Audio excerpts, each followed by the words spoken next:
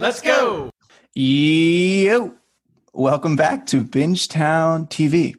We're happy to have you here. So today we're continuing our Rooks and Vets series with Carnival Row episodes 4 and 5. We're officially back in the Burg now. We're back on the Row, and we have our full cast of characters back. So everybody's back in the mix for these 2 episodes. How do we feel about them, Rooks?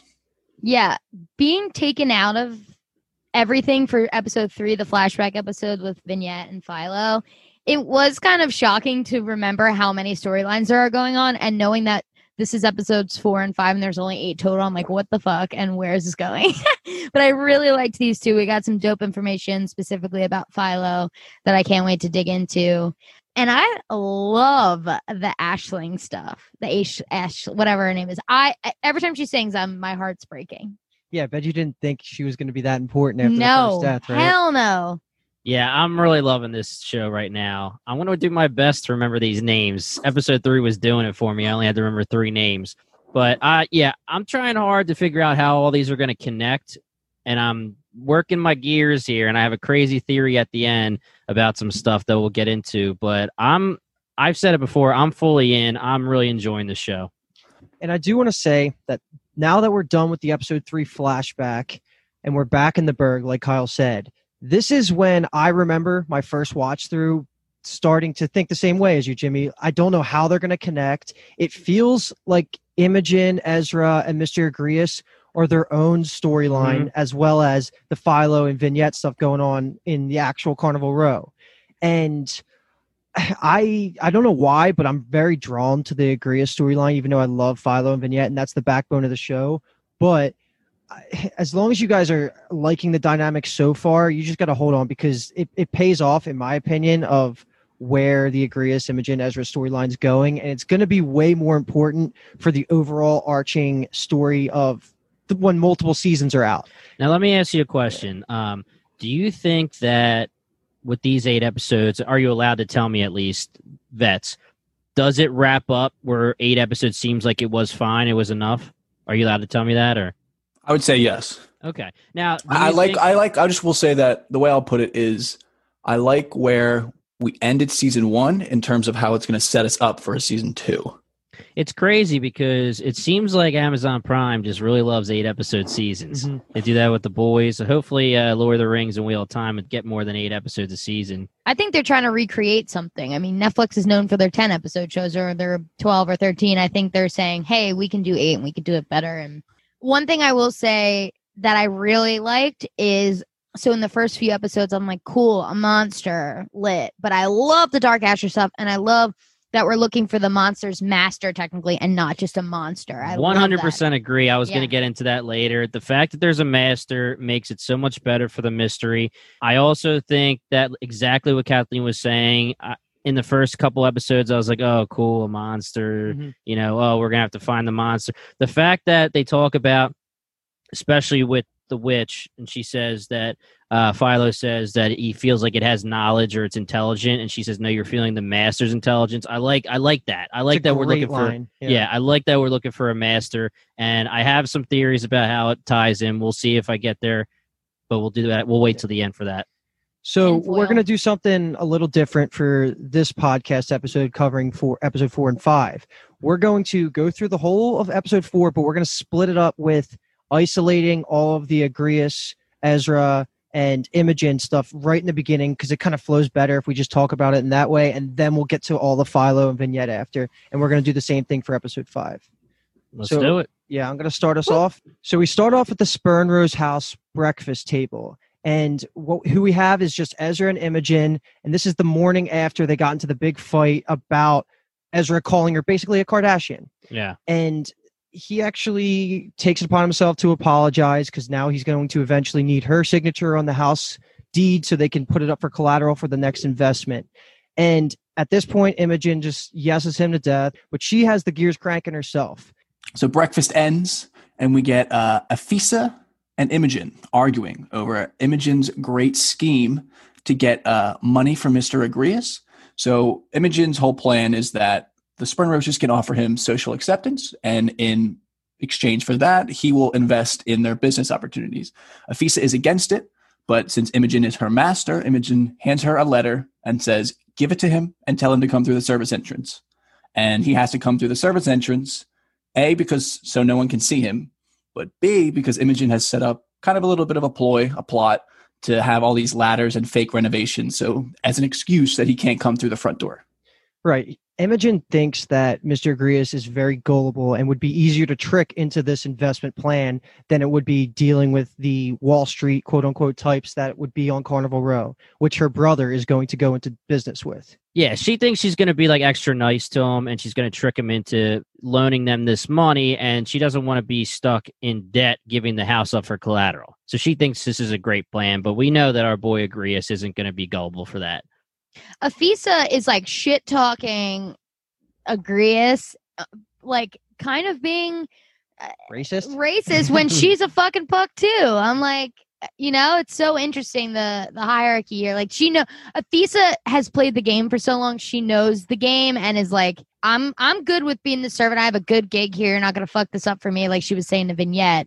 So she's willing to be like, no, that's not right. This doesn't. She knows her place. I'm still confused with the whole puck thing because even Philo will say puck sometimes, and I don't know if that's him just trying to mesh with the way everything is, or if it's not as derogatory as we were saying it was early in the first couple podcast episodes. Obviously, we know critch is the bad word. It seems pretty normalized in the vernacular of just people in the Berg, so I don't take it as too much past just how Philo talks. Yeah. All right, so our next scene we have with the Spurners is later that night. We have Mr. Agrias accepting the invitation to tea with Imogen. And of course, as we've been saying, he has to take the servant entrance around the back. And he starts right away calling Imogen on her shit. He knows, you could see it in his face, like he knows that this is a ploy. He's just not being respected in the way that he wants to. He's not going to get what he wants out of this relationship. That like his goal is just to make sure that he's in the equal status as humans. And this is a bad sign right off the bat. So they make their way into the living room and they start having their small talk. And we actually get some good information here about Agrias' background. I think we've said it in a previous podcast how he is from the country. I think it's the country Puyan. And that's where I think that's the home country of the Pucks. Yep. So his whole backstory is that he got his riches from seizing opportunity in that land before making his way to the Berg. Well, he escaped to New Freehold from the Pact, and I thought New Freehold was where he made his money. Yeah, that's correct. Is New Freehold not in Puyan? I didn't think so, no. It sounded like he escaped Puyan to get to New Freehold. Okay, my mistake. Away from the Pact, and then ended up there. Yeah, that's the vibe I got as well. And also that answers our question from last episode of when we talked about the Fey guerrillas and Kathleen asked if there was Fey that fought for the Pact. And he says here that basically they were just drafting anyone able-bodied into their army. So if you could walk, if you could hold a gun, if you could fight, like you were going to fight for the Pact and you didn't have a choice. So he left to escape that and found his way to New Freehold and then said, I found opportunity there. This was something that in the earlier episodes I was really hard on. Like, we don't know where the fuck these places are. Like, we have no relative distance. Like, was it a long journey? Like, all this stuff. So just continuing kind of an issue that we've had with the show. Of a map on a just random table would have been nice at some point just to have some reference. And talk about specific things like that, Kyle. They have days of the week that are weird, I'm guessing. Like they'll say like a day, and I'm like, okay, I guess that's like Thursday Goals Day, right? Yeah, and then they have, obviously, we already talked about the seasons and stuff. If you're not checking the facts, like you were saying in the earlier episodes, how the hell are you supposed to know that? Speaking of facts, for this scene, Imogen's actress, her name is Tamsin Merchant. She said this was one of her favorite scenes, is the one-on-one with Agrias. Oh, nice. Well, they have some good scenes, and Agrias really is a feisty fella, man.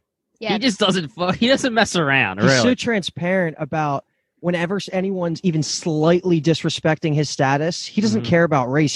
His status. He thinks he's rich. He should be treated like anybody else. He's worked his ass off. Exactly. You know? And he goes 0 to 100 on Imogen, just calling her shit and just making her very aware that he was aware about that fake paint setup. Yep. He's like, get the fuck out of here with you making me walk through the servant's door. Is this a sport to you? Is that why you invited me here? Obviously, we're not here to make a business deal.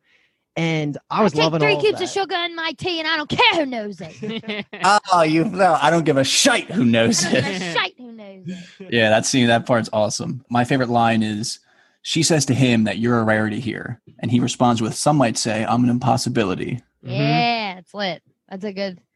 I also love. So, like we said, he thinks it's for sport. It's actually not. It's for money. But she's like kind of taken aback by him, and he says, "One day your bashful neighbors will fight to shake my hand." Mhm. I was like, "Mic drop." That is, yeah. He leaves. That's the end of the scene, right? Mhm. Yes, it is. Yeah. And we get another scene probably halfway through the episode. And this is when you get to see a little bit of Agrias's background influence he has going on in the city of Carnival Row. He's starting to dig his talents in because he's getting information from his servants, who, again, are all humans because that's just the way he rolls. So he's in his like badass fly limo, black limo outside the neighborhood. And Fergus walks up and tells Agrias about Ezra's desperation ploy for money to make a deal with the banks. And this starts clicking with him of why Imogen actually invited him to the Spurnrose house in the early scene. And this is I think that's pretty much all we get here. Mhm. As much as Imogen is being a hoe, he is like really intrigued by her. Mhm. As much as she keeps wronging him, he is genuinely intrigued, and I'm really excited to see them bang. Go on. And it is funny too that he says later, like, if she would have just been straight up with him and said, like, this is why you're here, they would make that deal. He wants the deal, like the deal that he brings to the table in a little bit. Is if she would have just said, we need money, do you have the money to give us? He would say, okay, yeah, I do. But make me part of your status. A Treat dumb me as trade. an equal. Yeah, you know? treat me as a dumb goddamn trade. equal. Well, that is the next scene. I mean, Yeah. he rolls up at night in the rain Yes. and says he apologizes to her, and she kind of, is almost about to shut the door on him, and he puts his cane through the door Yeah, love and that. kind of initiates this conversation, which does the dual purpose of A, he wants to have the conversation, Mhm. and B, it extends the amount of time that he's standing there at the front door with the door open, so more and more people realize what the hell's going on. Yep. And we do Um, see that the Yep. neighbors' windows and the second floors, they're peeking and saying, what the hell's going on over the Yeah. Spurnroses? The first step. Our is boy's a let me through schemer. Your front door. Mm-hmm. Yeah. So- Well, this is a really good Imogen moment because she freely admits to him what she was thinking, the whole plan and everything. And she does apologize. I should have been more forthcoming. I shouldn't have done everything so shadily. And I think this is when he looks at her and goes, this is honesty. Yeah. Yeah. And he's a little shocked by it. They have a real ass moment. I loved it. And he's also like, and you're a good looking girl. Mm-hmm. And you're And you're hot. 23. You're a little old, but Yeah. I'll take it. Oh, gosh. You're a little old. So this is the last scene we have for this storyline in episode 4. Do you guys have any final thoughts before we move on back to our boy Philo? Let's do it. Let's do it. All right. So the actual episode itself opened up in I think it's called the Martyr Foundling Home. And we found out in an earlier episode from Philo that he grew up in a boys' foster home. And this is that setting. Now, let me interrupt you for a second, Luke. Did we know anything about this foster home, like with the guy hanging as their... Yeah, why is there so many hanging men? Well, everywhere? now you find out that it's like their martyr, right? Mhm. That's the point. But when the scene happens and I don't really know anything about this guy hanging, I'm looking at all these kids sleeping in bed and there's a guy hanging from the window and I'm like, are they just sleeping with a dude? Like, I thought it was a real person. I think there may actually have been some signs of the martyr throughout the Carnival Row backgrounds. Yeah. But it's nothing you would have picked up on specifically. But yeah, that's just their Jesus. Okay. And It's not a real person? no, there are statues throughout the whole. Are they foster home. statues? Yeah. I thought they were real Yeah. people. No, It's no. the same okay. thing as Christ on the cross. Yeah, like so if you see like Never heard of 'em. when you see the priests, they're wearing nooses around their necks with the robes. Mm-hmm. You know, that's their thing. Yeah, so now we're making our way through this orphan shelter in real time. This is Philo's time, whatever. Not a flashback. And we basically see this monster eat the old man. I Yeah, mean, well- I skipped a lot. A little boy's walking through. He needs to pee. And then we watch this old man. get Yeah, so we eaten get up. we get to the headmaster. The kid asks if he can go to the bathroom. Now, as he's walking away, what's it called? Dark Asher? The Dark Asher comes in through the window, smashes the window. The kid is looking through the window, seeing the Dark Asher, seeing blood splattering. It takes him all the way to walk to the front door to piss himself. I'd be pissing myself way earlier than that. Well, that's because you're a Crazy bitch.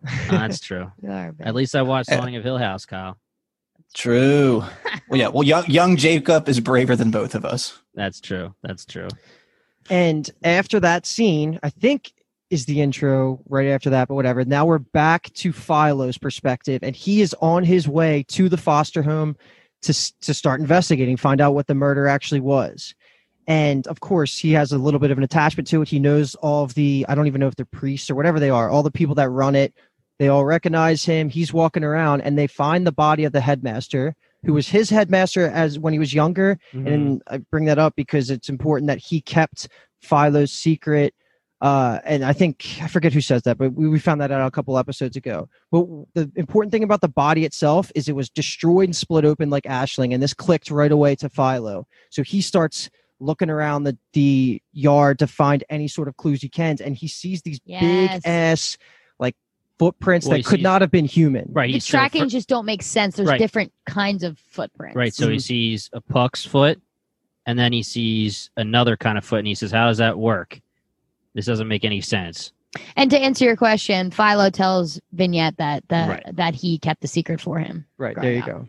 So Philo follows this trail of mismatched footprints, hoof prints in the mud, and it leads him to an open well that leads down into the sewers. The grates have been pushed aside, and there's a ladder that leads down. So naturally, Philo is a man of the law. He's an inspector, so he inspects. Another spot I'd be pissing myself. Yeah, exactly. He goes right down there, no hesitation. And what does he find but our Cthulhu monster just staring almost right back at him? First time I watched this, I was shocked. Yeah, I was not expecting them to come face to face yet. Like, especially because at this point we don't know about there being a master. So I'm thinking this thing is the mystery. So I'm thinking Orlando Bloom, Philo seeing the monster is way too early, or it's a shock to me.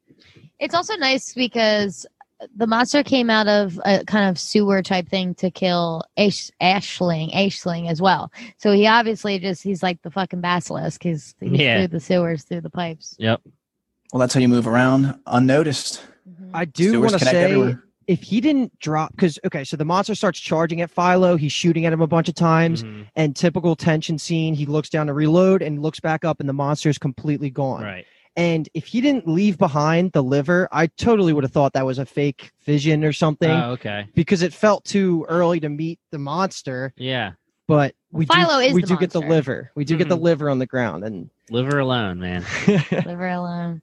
And now we switch to Vignette, correct? Yes. We are at the Black Raven, and we find out Dahlia is telling us that there is a narc in our midst. I love Dahlia, man. She's a bad bitch. I'll tell you that. What's the specifics? So they had a shipment coming, and it was confiscated by the coppers. So that means that somebody ratted it to the cops. Someone narked it out. And then real quick, Vignette does get paired up with another Black Raven member named Una, who is going to be showing her the ropes. So while they're standing there together in the middle of the Black Raven headquarters, Dahlia starts going on this pretty epic speech, pretty intimidating speech about giving everyone there two options.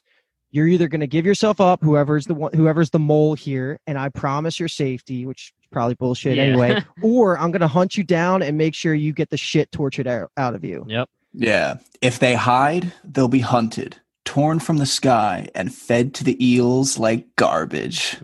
She's a badass. Dahlia does it for me. This is also the first time we're introduced to Hamlin, who wants to fuck her. And how do you know? Because he told me. I fucking love that. And he obviously becomes important later in the episode, but this is when we meet him. Or have we met him before? Was he the guy that brought her onto the terrace when Dahlia was... Think so. Yeah, I think very briefly, yeah. You even asked Kathleen, you're like, is this guy's name important? We're like, I don't know. Can't tell. Yeah, don't worry about it. And naturally, no one, the cricket, as she would say, doesn't step up and admit any guilt. Nobody chirps. Chirp, chirp. Yeah, nobody chirps. Yeah. So we move on to Dombey and Philo are they're there in the morgue, whatever the room is for the headmasters. I hate that guy, man. And yeah, they're just bickering as they always do, because Dombey insists on being a racist and Philo is very much anti-racist. So they're basically watching the headmaster's autopsy happen. And the important part of this scene is that they talk about the fact that the liver has been extracted again. like we said. And then Philo asks, why would he take the liver or like whatever? And then the doctor, coroner, the coroner, yeah, basically says, because it'll kill him. Yeah, That's a crazy answer. I know. Which it's the worst part about it is that Dombey's right there and laughs too. So Philo just kind of has to take the L. It's like, damn. Did you Rooks think anything of the liver? At least now that we're seeing it for the second time. So to me, I always just thought from the very beginning that the liver was just the monster eats liver. Like that's what it likes to do. It eats the liver of its victims. I had nothing else to think of at this point. Yeah, me neither. So Philo, after taking this L from both the coroner and Dombey, moves on to the Row to find Mima Sawsun, who is the Mima who from episode 2 came and gave Aisling the burial rights. Yep. And he asks her about the liver mystery because he is just as clueless as you guys were. What the fuck's going on with this liver? So she speculates, similar to Jimmy, that the liver could be a prize. But Philo is like, that can't just be it. There has to be more to it. He knows that she's saying I'm a dumbass. Philo is saying you're a dumbass. Yeah. Well, this is why he's the inspector and you're not. Yeah, that's true. So he keeps prying, and she admits that in the lore of the Fae, there is a being called a Dark Asher. She quotes Saint Titania and says that there's a strange power in the joining of unlike things. He's still like, title of the he's still confused. Like, what the fuck is all this, cryptic bullshit? So he basically says that he only believes in things that he can see with his own eyes. And she just responds, I love this quote, how she says, "Be careful, Inspector. Skepticism might keep you sane, but it won't necessarily keep you alive." Mm-hmm. Yeah, it's dope. So basically she explains that a Dark Asher is a golem of flesh fashioned from limbs of the dead, given new life, new purpose, which is so cool. And he says something, I don't have the quote written down, but he's like, you tell me just like a dead ass, like, I don't even know what he says. She's like, yes, that's what I'm saying. That's exactly what it is. Of course he's going to be skeptical. So he gets sent in the direction of the Haruspex, the witch. This is the witch from episode 2. It's the OA's mom. Oh, the OA's shit. mom. That just screwed me up with my theory. Really? I think. You dumb Damn bitch. it. Well, I'm going to say it anyway later. Yeah. So wait, this is Ilaria Sands witch you're saying? Or? Yeah. Oh, darn it. Screws my theory up. Well, we're going to get to the Haruspex in a little bit. We flash over to the Breakspear parents, being Piety and Absalom, still talking about how there's been no word of Jonah. And we know what we know at this point, right? So Piety is just being ridiculous with her fake ass acting, being all emotional, saying you gotta act rash, you gotta go arrest Ryder Longerbane right now. Yeah, and it's very interesting because I couldn't figure out. Obviously, we know now how this whole thing goes, and I thought her plan was to make him act rash to get him kicked out as the chancellor, to screw it all up for him. Because if he acts out in the middle and arrests and everything's wrong, then he would get kicked out as a chancellor. But I guess that was my original theory for her before we start finding out some answers. It could have went that way too. That's what I mean. It could go. Her intentions are not clear. I have my guess, which I will say out loud, but nobody reacted to my text, so I'm a little I didn't upset. read it because you told me not to read it. Yeah, but she's such a devious hoe, and she's saying all this stuff, and then they move to court, and he goes, first of all, I'm going to be cool as a cucumber, baby. I won't do anything. And as soon as he gets there, he's like, you give me my son. Like, you son of a bitch. Yeah, no restraint at all. Longerbane says, if you have the votes to whatever, like bring them forward. And he's like, you bring forward my son. It's so dramatic.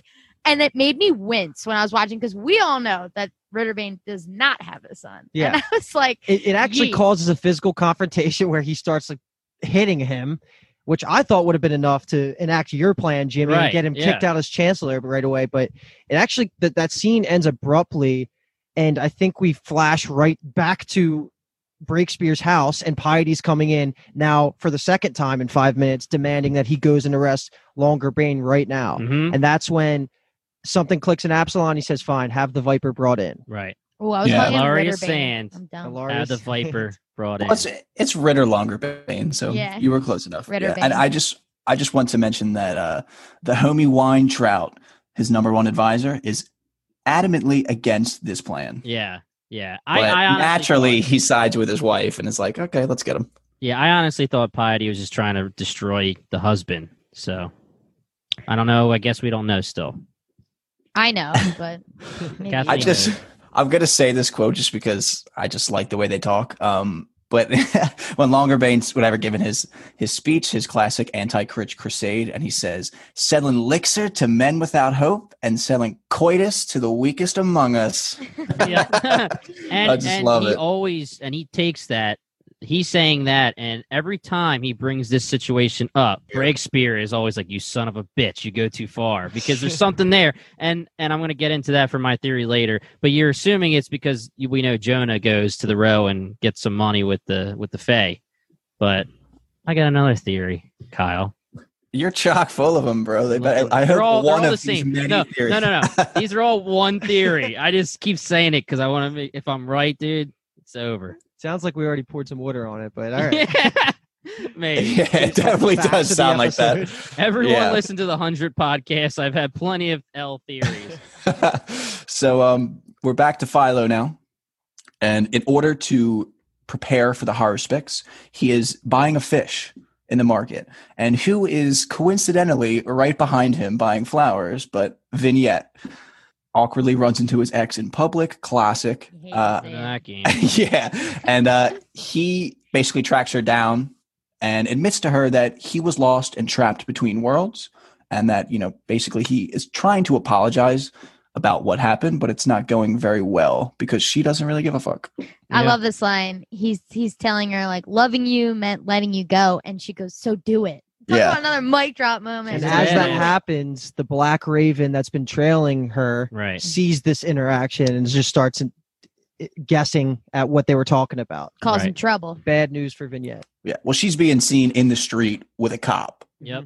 and she's brand new now to the Black Raven. That's a bad recipe.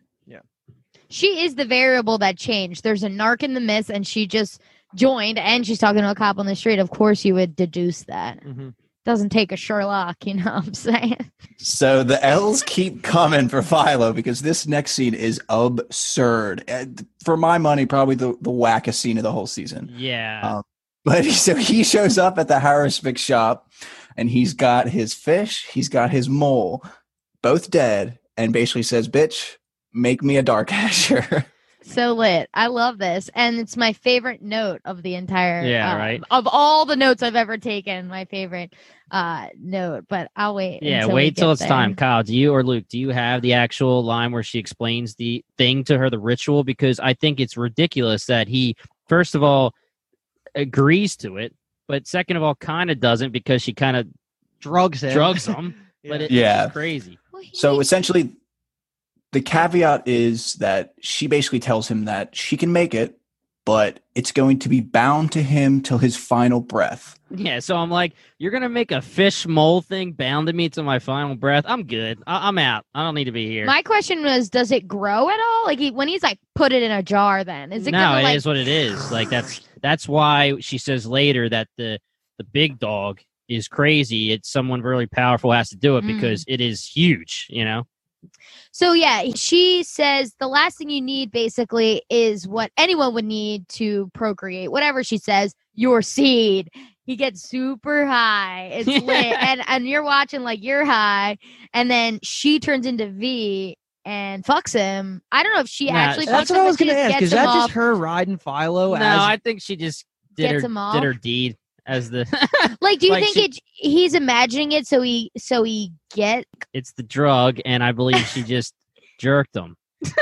some magic I'm- bullshit. what is I'm it? in that train of I thought don't that know she how- jerked yeah. him off. I don't know how else to say it. She More Carla Delevingne tits, but still no Orlando Bloom penis. Oh, by the way, can we talk about the fact that again they're penis shy? Did this already happen? No, I guess the headmaster dead. He's got a vag instead of a dick apparently when he's laying there on the table. He's just got a patch of hair instead of a schlong. really? on. I didn't. Yeah, I, didn't I took that notice. note because I was like, if we're gonna talk about no penises, this is the spot to show us. That's true. No one That's has true. penises in this Yeah. town.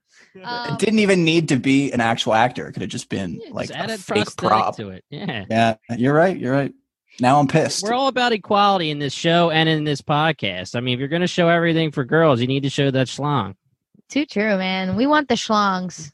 Anyway, How did you put it, Kathleen, the other episode? Show us the penis, you bastards. Cowards. You cowards. So much Oh, you better. cowards. So the transition from Philo basically getting drugged and raped is a very calm, casual Haruspex saying very flatly, I have what I need. And he just wakes up and he's just like, he looks down. He's like, oh, He's like, and he, God damn. yeah. I mean, that's it. Like, I would be like, dude, like, come on. And my favorite note is, that's a lot of cum. That is Yeah. that is ridiculous. It was so much. It's disgusting the way they do it too. Just because she's pouring it in, and it's like, it's just so much. I wonder what they used. His real cum? Milk. Orlando Bloom's real cum? Yeah, get the fuck out of here. Jesus. All right, we should move on here. I knew this scene was going to get us wild, and it did not Me and Kyle were disappoint. texting about this scene. Like, Kathleen is going to love this. we talked about some questionable shit during Spartacus, but I don't know. I think we just passed it here. I love witches, though. I love a good witch scene. I'll tell you that. I was watching this, and my jaw was on the floor, and I was like looking around like, anybody? She's a No one was compelling there. character, though, that witch. Especially the line that sticks with me is back when she gave the fake prediction to Piety and Absalom Breakspear. What she said when it was just the two of them, Piety and the Haruspex, is that I never lie about my magic. So she's always right, meaning I trust her with anything she's doing. So clearly, in my head, as an audience member, I'm thinking this Dark Asher is going to work. And anytime she's on the screen, just good information, magical information is coming to light. So I agree. I think she's a great character. Yeah. Totally. I just assumed that all the witches kind of like looked like that. I didn't even put together. I thought it was two different witches that he went to. I might have thought that, but I know that actress and made a big deal out of saying, Luke, guess who she's from last time. Okay. Yeah. Because for some reason, like when she's with Piety, I took her as like way older looking to me and smaller. I don't know. Whatever. She's the thing Okay, that connects all the storylines. Mhm. She is. The witch. I have a theory about it, Kyle. I bet you do, and I bet it's fucking wrong. Oh, you son of a bitch. So we now get vignettes aftermath of her and Philo's interaction. Una is showing her the ropes, kind of, walking her through the route when Bolero, who is the right-hand man of Dahlia from the Black Raven, shows up and says that Dahlia wants to see her now. So they go back to the hideout, and the transition is pretty abrupt to her basically hanging over the ledge, being held by her wings, and then screaming at her like, why are you talking to the inspector? Basically they know that she's the cricket. They're convinced, and she has to convince them that she's not. She gets put in a shitty situation because while she knows it's not her, she has zero idea who it could possibly be. She's so Right. new to this organization, and the ploy she goes through to eventually killing the guy, Hamlin, it's just, she gets put in that awkward situation. And It is crazy because we all have been in situations where we know the truth that we're not what we're being accused of, but we don't have an answer either of who it actually is or what it actually is. So it's just so awkward, and she doesn't know what to do. So she just says, all right, well, I'll find who it is. And she says, well, you have to find him by the end of the night or you're dead. Yeah. She goes straight to Tourmaline, and Tourmaline's like, you gotta get the fuck out of here. Don't look for this guy. You have no idea where to start. Just get the fuck out of here. And she's like, no, I'm gonna go. I'm gonna find him. I'm going to say it every time Tourmaline gets brought up, but I fucking love her. Yeah, Love her me so too. much. She's such a good character, and she just makes Vignette better. She's just like the moral compass for her, kind of, even though she's the whore. Yeah, right. She's got to do it, though, man. They're making her do that. It's the social status. Okay, so now we're going to get, for the first time in a while, a new important character introduction. And we now move over to the Longerbane Manor. And this is the first time we're seeing the home of Ryder Longerbane, and we meet his daughter, Sophie. And Sophie is at this dinner table with her father, just talking back and forth. And you could tell very early in the conversation that she's just ambitious, and she hates feeling so suppressed in the house. She talks about going on vacations or going to do her study somewhere else. She just wants to do things, and it feels like Ryder is just holding her down. Yeah, she brings up how it's the first and ever, I guess, that they're allowing women to be enrolled in his alma mater. And she says, oh, well, maybe I'll enroll next whatever weird season that they call it. And then he looks up and he says whatever he says, basically saying no. And she's like, well, I'm not asking your permission. And then that's when Ryder gets up from the table, goes right over to her and threatens her, saying, like, see how far you get without me. Yep. And before anything else happens, she has her hand on the knife right next to her table. What was she about to just stab him in the face? I mean, the dog looked like it was getting ready to run. Yeah. Let me say that before this, I was until the end of this scene, I was completely unaware that was his daughter. Oh, I was going to say too. I could agree. not, because I mean, there's like Piety's so much hotter than her husband. You know what I mean? Like, so I was like, okay, but when they introduced Sophie, I was like, she's related to Piety somehow. This all matches up.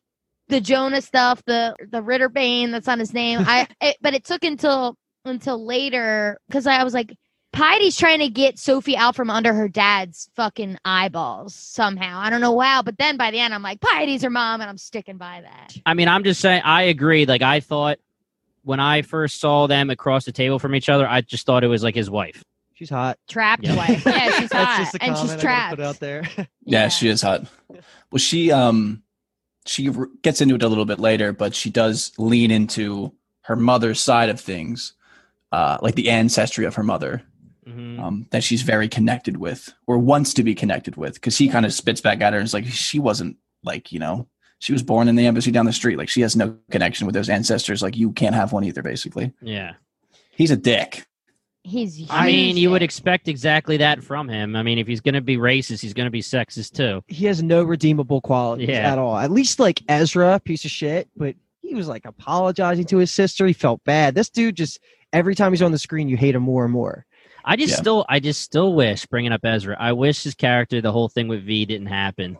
Yeah. Because then he could still be redeemable a little bit. Yeah. Mm-hmm. Yeah, he's a pussy and also a douche at the same time. Now it's just, I don't give a shit what he says. So they take Ritter Longerbane. The cops come and take him away. So they're bringing him to the Breakspears. Mm-hmm. So the cops take Longerbane to Breakspear. Mm-hmm. And instead of really questioning him or, being level-headed like he said he was going to be, hits him with a right hook.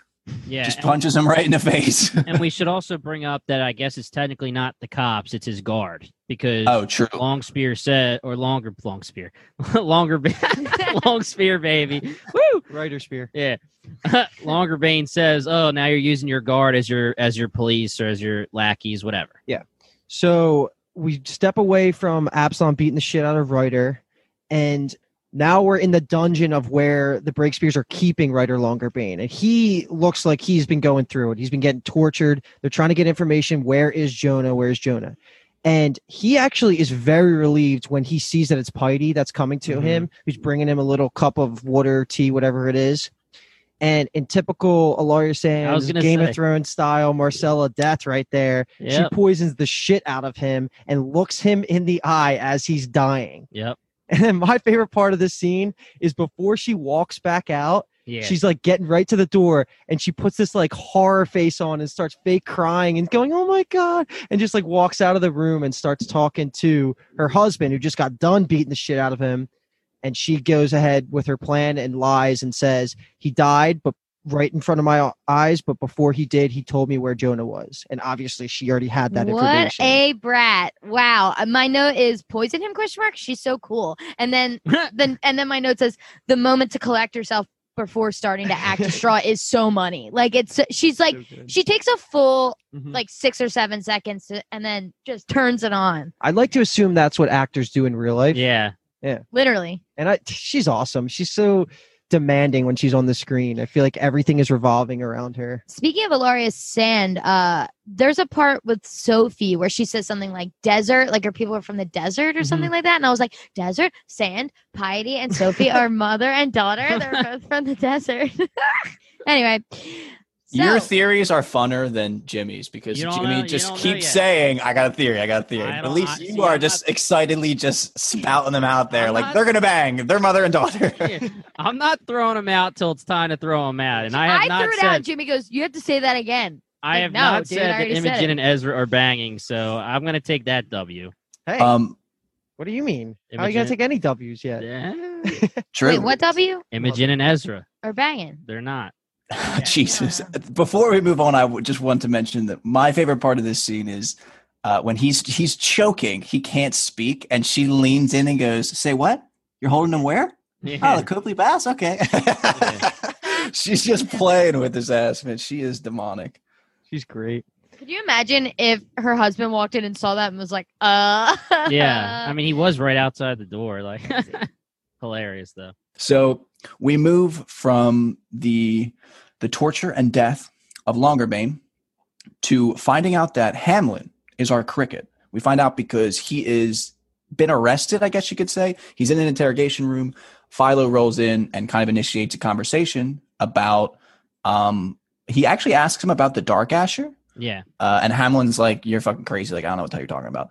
And then Philo kind of getting under his skin a little bit, trying to push him more towards giving him information's like, brings up Dahlia and says, "We wouldn't want Dahlia finding out that you're here."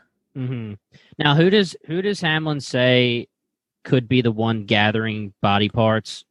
He actually mentioned, yes, you're correct, that Ren is the girl that Dahlia tossed off the ledge in episode 2. Yeah. Mm-hmm. He said that she was possibly working for someone digging up bodies, someone with a religious sounding name. Right. And he said, "Where can I find her?" "Oh, well, you'll have to dig her up as well." Yeah, exactly. So Philo, after threatening Hamlin, walks out of the interrogation room. And this is a cool, quick scene where Tourmaline's walking by, and she's actually in the precinct to talk to Philo and tell him how worried she is about Vignette and the Black Raven, who's basically hunting a cricket, and they think it's her. So they have okay, I did want to say that I like that they rehashed the idea that back on Tiernanog, that Tourmaline was the one that put the idea of leaving Vignette into Philo's mind. So I thought that was a really cool interaction, because I was blaming Tourmaline like 2 episodes ago, but she doesn't blame herself because she said, "I didn't tell you to lie about your death." Yeah, I didn't tell you to fucking fake your own death. I thought you cut it off clean, bitch. What? So 50-50. I'm going to put half the blame on each of them. I say 20-80. 80 on Philo, 20 on Tourmaline for because if my best friend's like, "You should break it off with her," I'd be like, "Bitch, no, let me figure it out myself." So that conversation ends with Tourmaline giving the ultimatum, "You have to blame it on Hamlin, and you have to let me tell or Vignette." So while that conversation is about to end, Berwick walks in, interrupts the two of them talking, and says that Jonah's been found. The flute wants all hands on deck.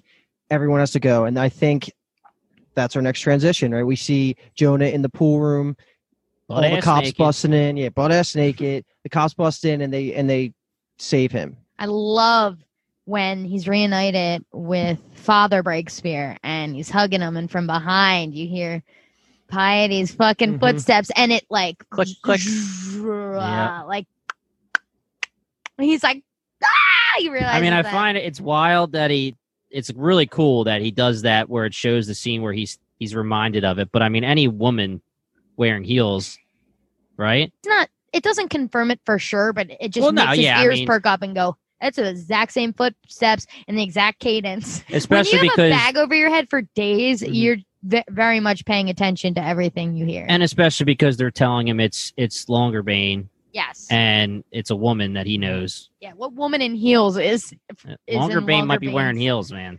That would be a commitment if Longerbane was like, "All right, I got to put on heels so we think it's a woman." And it's him like walking like a newborn deer, like over the stones, like trying to walk around and be intimidating, and he's just tripping over himself. I thought this was a great scene for Jonah. I thought that was the first time where, if we're doing this Hogwarts style, +10 for Jonah, because he now, he's not just this gullible idiot. He's thinking, at least. So he has some sort of political mind going on right now. So I like that about him. This is when I think his character starts to turn, because we haven't really seen a lot of Jonah besides him banging Tourmaline. Yeah. So that's good shit, though. Great shit. This is where we're gonna start fleshing out his character. Are we supposed to assume that him and Sophie are pretty much the same age? I don't know if there's. I don't know, but Jonah wants to bang. So. Oh yeah, he does. I don't blame him. But that's his stepsister, so he really shouldn't. So we got 2 more scenes here, and this is the big action scene of the episode, where we have Vignette preying on the information she found out earlier from Una that Hamlin wants to bang her. So she plays this whole plan to trick him back up onto the terrace. And I got to say, it was the dumbest assassination attempt I've ever seen in my life. What's your end game here, sis? Close your eyes and then just not like just give him 5 seconds to react and whip out the knife with the so Shing. theatrical with the noise. I mean, she does say obviously to Dahlia, I'm pretty sure it's Dahlia, could be Tourmaline, I can't remember exactly, that she's not a killer, like that she's never killed before. Yeah, it's Dahlia. Yeah, she's never killed before, but still so ridiculous. Close your eyes, stab in the neck right there. This is classic. They wanted an air battle scene between two Fae, and they were like, they didn't care about how they got there. They were only caring about the fact that they wanted them to fight in the air. That was, to me, I was like, that's Voldemort and Harry just flying around Hogwarts at the end. Together! Yeah. Let's finish this how we started. Together. Yeah. So the knife attempt clearly fails. She basically tackles him over the ledge, and they're in the air. She slips down, is holding on to his leg, and then they scramble back to each other. And then she stabs him through the wing and rips a little bit, and that causes him to kind of spiral down and crash land in a courtyard below.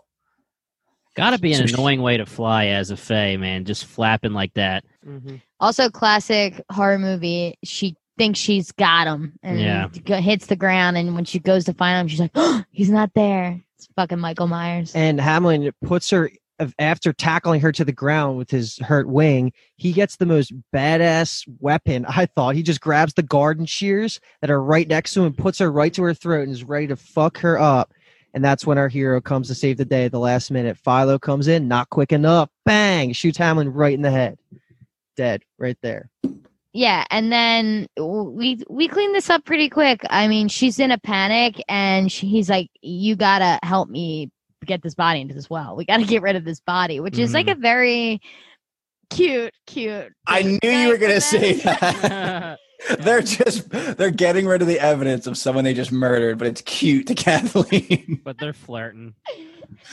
He's sweet. They do have a little bit of a reconciliation here, but based on the next scene that we get with Philo and Portia, this isn't a love reconciliation. This is more, it seems that Philo's just trying to come to a resolution and move on and be able to live with Vignette in Carnival Row, right? Because of the next scene with Portia. Yeah, I mean, this kind of goes back to my theory from last podcast episode where I guess not theory. Kyle's giving me the freaking no look. God damn it. But I was saying that they have to stay apart at some point for a while, because if she's going to stay in the Black Raven, she can't be together with him. Well, I'm going to tell you one thing. I'm pretty sure this is the conversation where he fully apologizes and he says, I did you wrong. I take full responsibility. But then he gives her back the thing instead of the bead from her hair and says, I never should have taken this from you. And I'm like, no girl wants that back. Boys are so stupid. Don't do that. But it makes sense because he's going to Portia next. I totally get it, but leave the fucking things alone. The one thing I wanted to ask you guys is, when he says that, I should have never taken it, does that mean at that time he knew he was going to leave her?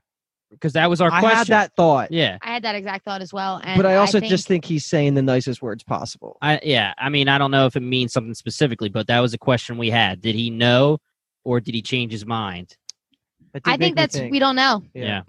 We don't know. Yeah. I mean, he was having second thoughts that day. I mean, he wanted to meet up somewhere. He knew something was off that day, even before they said, I love you. Yeah. Not with them maybe, but just knowing that they probably never would have worked. Like, being a Fae and him being the inspector. I guess he wasn't the inspector, he was a soldier, but yeah. All right, let's finish this episode strong. We get a quick flash to Vignette delivering Dahlia Hamlin's wings that they just dumped his body in the sewer.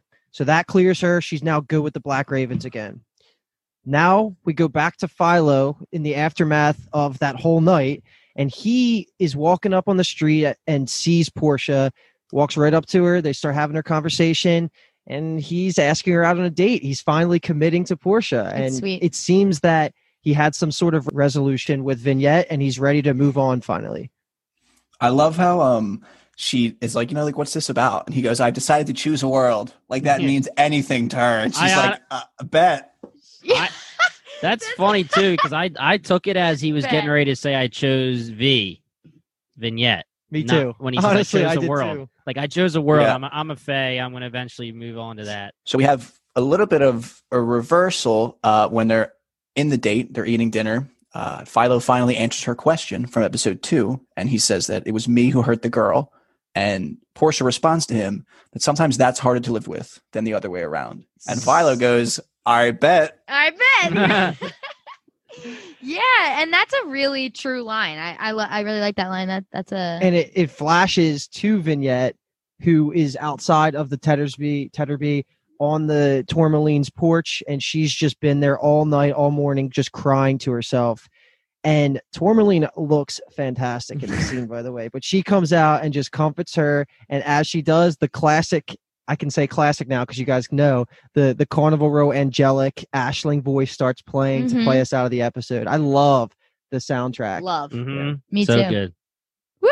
Episode 4. Love the joining of unlike things. I like that title. I like the idea of it. I really liked this episode. I'm like I was saying, I just think the show's getting better and better each episode. Once 3 happened and we got the background, it's all rise, baby. Say your theory, you coward. Not till episode 5. We got to get some more info. So jumping right into episode 5, Grieve No More. We're going to go through it in the same format where we're going to quickly jump through all the Spernrose and Agrias scenes and then go through all the Philo scenes. Vignette's a side character in this episode, I want to say, so it's going to be split up between the 2 buckets. Our first scene is at the Spernrose's house, and we have Ezra and Imogen talking about the procurement of the bank loan. And this is where Imogen divulges her business plan to Ezra. She's going to, instead of signing her name on the house contract to put it up against a bank as collateral, she says, she's being very vague about this. She knows a guy that's going to finance the whole thing, and the only thing he wants back in return is to be accepted into their social circle. Ezra is a little thrown off, saying, okay, let's hear about this guy. Who is this? I would love to do business with him, whatever. And she eventually says it's the Puck, Mr. Agrias. And he is livid at first, saying that this is going to cause a whole scandal. It's going to ruin the Spernrose name. And I think Imogen just puts her foot down and says, I'm not signing that collateral contract, so I don't know what you're going to do without me. Yeah, so the only thing I wanted to say about that scene was that she was originally bringing it up saying, I have somebody who will be willing to loan the money. And he's like, listen, I don't care about your gossips. This person's cousin who might want to give us some money. And then she says, like what Luke was saying, well, we have, no, this is for real. He wants to give us some money. He just wants to be. And then Luke already finished that. But I just thought it was funny that he was again giving her a little slap, little jab saying, I don't care about gossip here, Kardashian. And it seems like Imogen's evolving a little bit. Mm-hmm. She's starting to be socially progressive in the tiniest bit compared to Ezra, who now, as we know from the sexual assault thing a couple episodes ago, he's pretty unredeemable. So I'm putting all my eggs in Imogen's basket to hold down the Spernrose storyline because she's definitely more likable of the 2. One final comment is that it's a lien. You put a lien on your house. Okay. It's not a collateral contract. It's a lien. I'm an urban planner by trade, so that well, they say the word collaterals all the time. Yeah, they do. So whatever. It's a lien.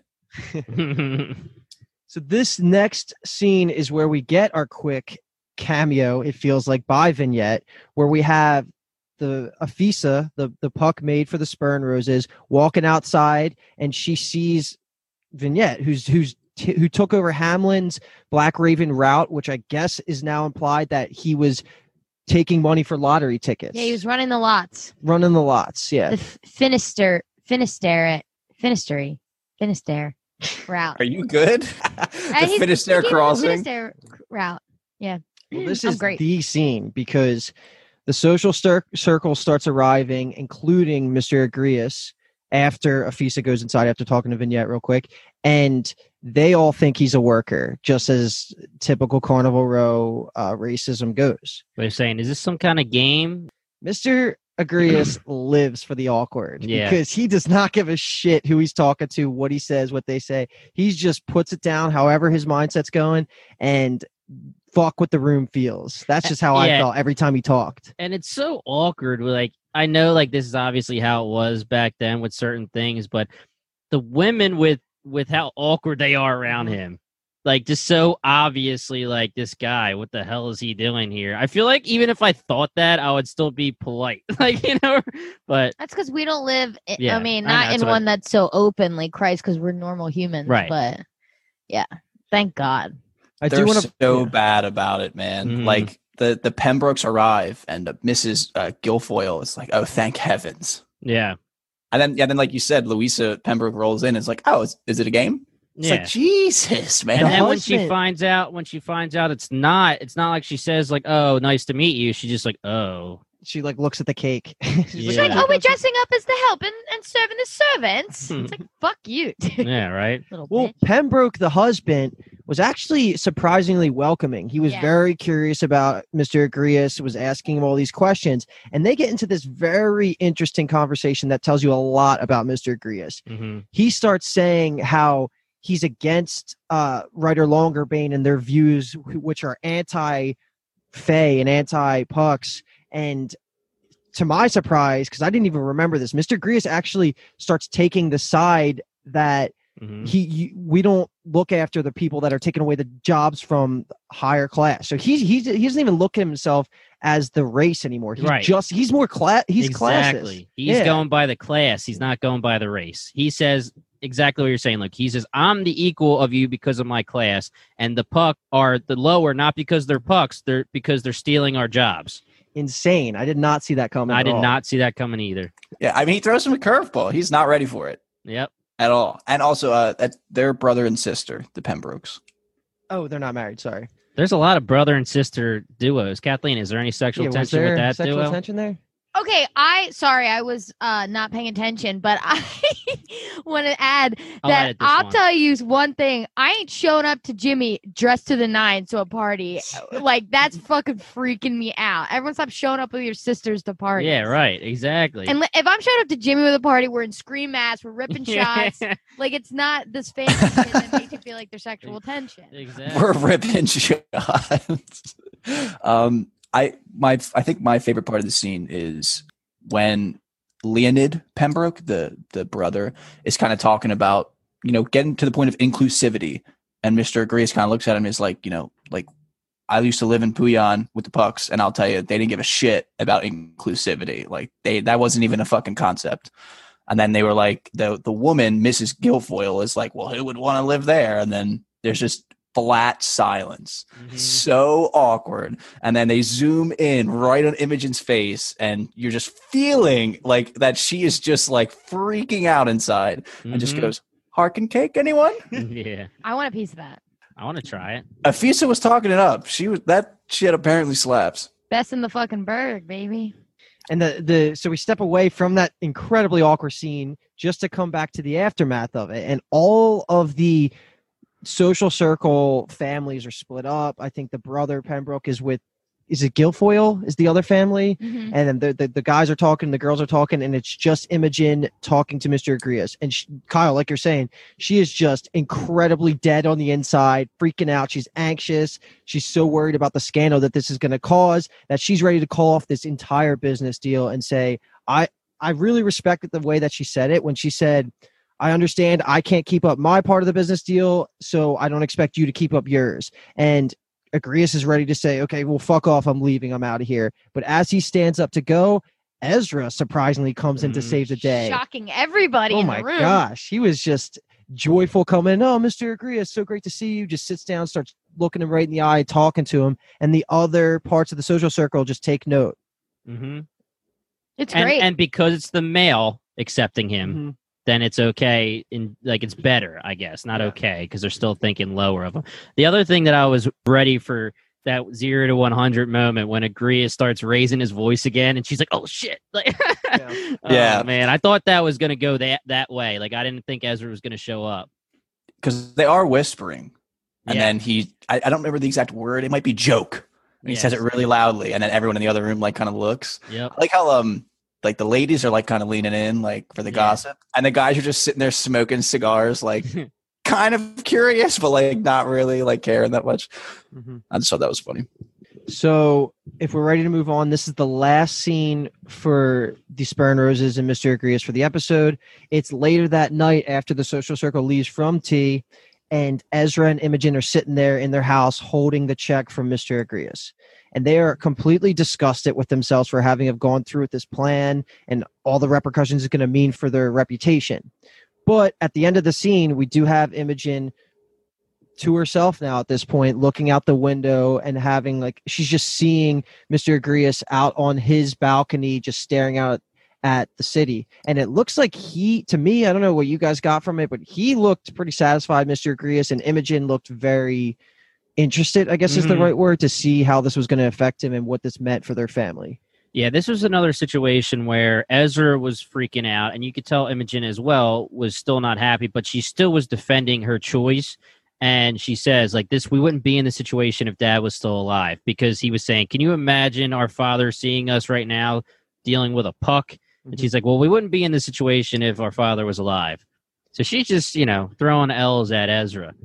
Their dad, by all means, seems like he was a good guy. I mean, Better. I don't know. Better. Okay. I'm not going to say good guy, but obviously he was a very successful businessman. Yeah. Kathleen, I don't know if you feel it or not, so you could tell me, is there sexual tension between Agrias and Imogen? Because I don't know where this goes besides them being together.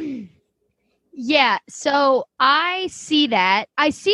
That's what they want it to be. I don't really see it sexually. It's more like, I wish she was a little more hot and bothered than she's acting. She's not. I think if they end up hooking up by the end of the season, it'll be a little rushed and out of character, because she's not, you don't see any sweet moments where she's looking at him and like thinking like, oh, or anything like that. That's a little bbit different than what Luke's saying, because Luke was saying he thought she was looking interested. I thought, like, I could see, like you're saying, okay, the sexual thing, I don't see that right now, but I could see her maybe starting to fall in love with him in the next 3 episodes. Like, that might be fine with me. If they give him enough FaceTime, yeah.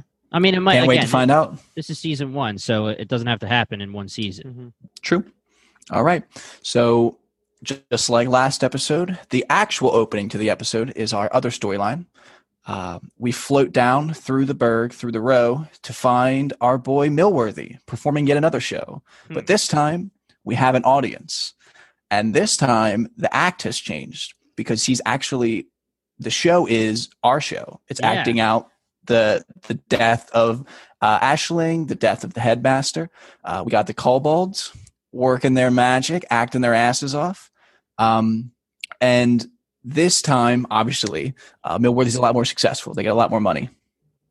He's just milking the death of his friend, man. I know, right? But and love that voice. The angelic voice he plays, yeah. Yeah, the little dudes just kill it. They know their shit. They're very good actors. But I thought it was very interesting that it was now replaying our TV show.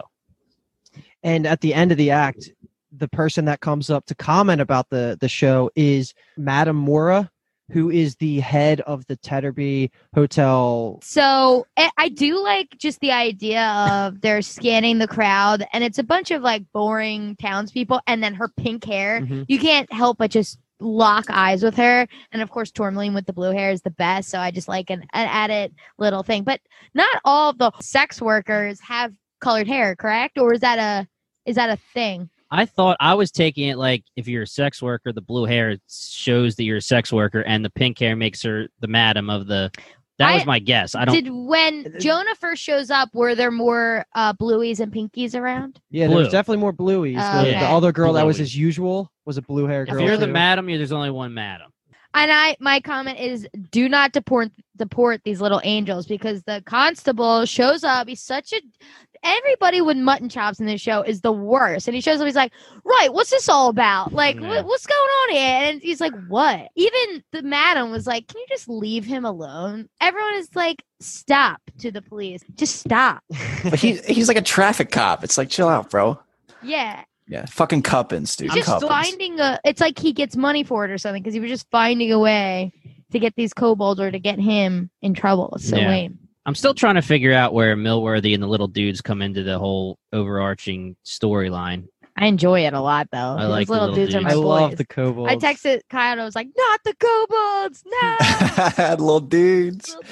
So wait, one sec, Jimmy. You're saying you don't have a theory for that? I mean, I technically... All right. So moving on from the little dudes, we get Philo returning to the scene of the crime, basically, at the higher spec shop. And he is looking for the results of her witchcraft, this Dark Asher.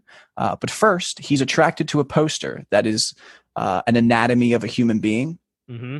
And this is where he finds out that they have a name for the liver called the Repository of Secrets. What do you guys think about that? Yeah, so he's taking the livers. Now, I don't think there's ever been anything actually showing that he's eating the liver. So he's like cutting it open. We've seen in the second liver He's that taking he's out the actually secrets. he's trying to get the secrets to come out of it. I don't know, but Because Ashling's liver was not found, right. but this liver was but the headmaster's liver was found, and it was cut it in like pieces. You could tell Yeah. it was touched. Right. You know? And he was holding on to it when Philo Mm-hmm. met with him. So then we move on to the Haruspex showing the results of the ritual, and we now see this disgusting, wiggling fish mole, Dark Asher, that's alive. That is now bonded with our boy Philo. Are you kidding me? Forever. And he is just disgusted, but at the same time, he now believes in the idea that things can be brought back from the dead. And one of the things he says to the witch as he's about to leave is when she says, "You like this is yours," basically. This is you now. And then he goes, "All right, we'll just kill it." And she says, "You can't. It's not going to die till you take your last breath." And he says, "Put it in a jar." And to what you're saying earlier, Jimmy, yeah, I don't think it grows. I think it just lives in the jar forever until Philo dies. Yeah, and it's just so weird that he's just like walking out the door like, oh, I guess that's not a big deal that something is bonded to me that this lady controls now in a jar that's chopped into 3 pieces. I don't know. Delicious. He doesn't give a fuck. And for me, even as a viewer, like it's a fictional show, and I'm thinking like that thing's just gonna sit in that jar. Yeah, right. But we do get a quick information dump here, and I think we've been talking about it throughout the episode, but this is when the Haruspex says that the Dark Asher that Philo's actually worried about, the big Cthulhu looking one, has the thoughts and even the eyes of the master behind the Dark Asher, which I like how you guys reacted to it, how that just makes it all better, because it definitely does. It adds another whole layer to this thing just being brute strength and murdering. And then also, before you guys can comment on it in a second, I think there's one more thing that she says is that the skills that it would take to raise a Dark Asher, like the one he's describing, are way outside of her league. Note that. Yeah, exactly. Yeah. And it is cool to know now that these Dark Ashers won't die unless the owner master dies. So those shotgun bullets didn't do anything to our Dark Asher. Mm-hmm. Makes sense now. That's a good point. Yeah. As long Not sure why as he the disappeared, master shall though. breathe. He's trying to keep him alive for some reason, actually. I like what they say in the show is that they'll say like, as long Imogen says it at some point, she's like, as long as I draw breath. It's like, damn. They just Spartacus. Yeah, I was gonna say that's a Spartacus line too. Yeah.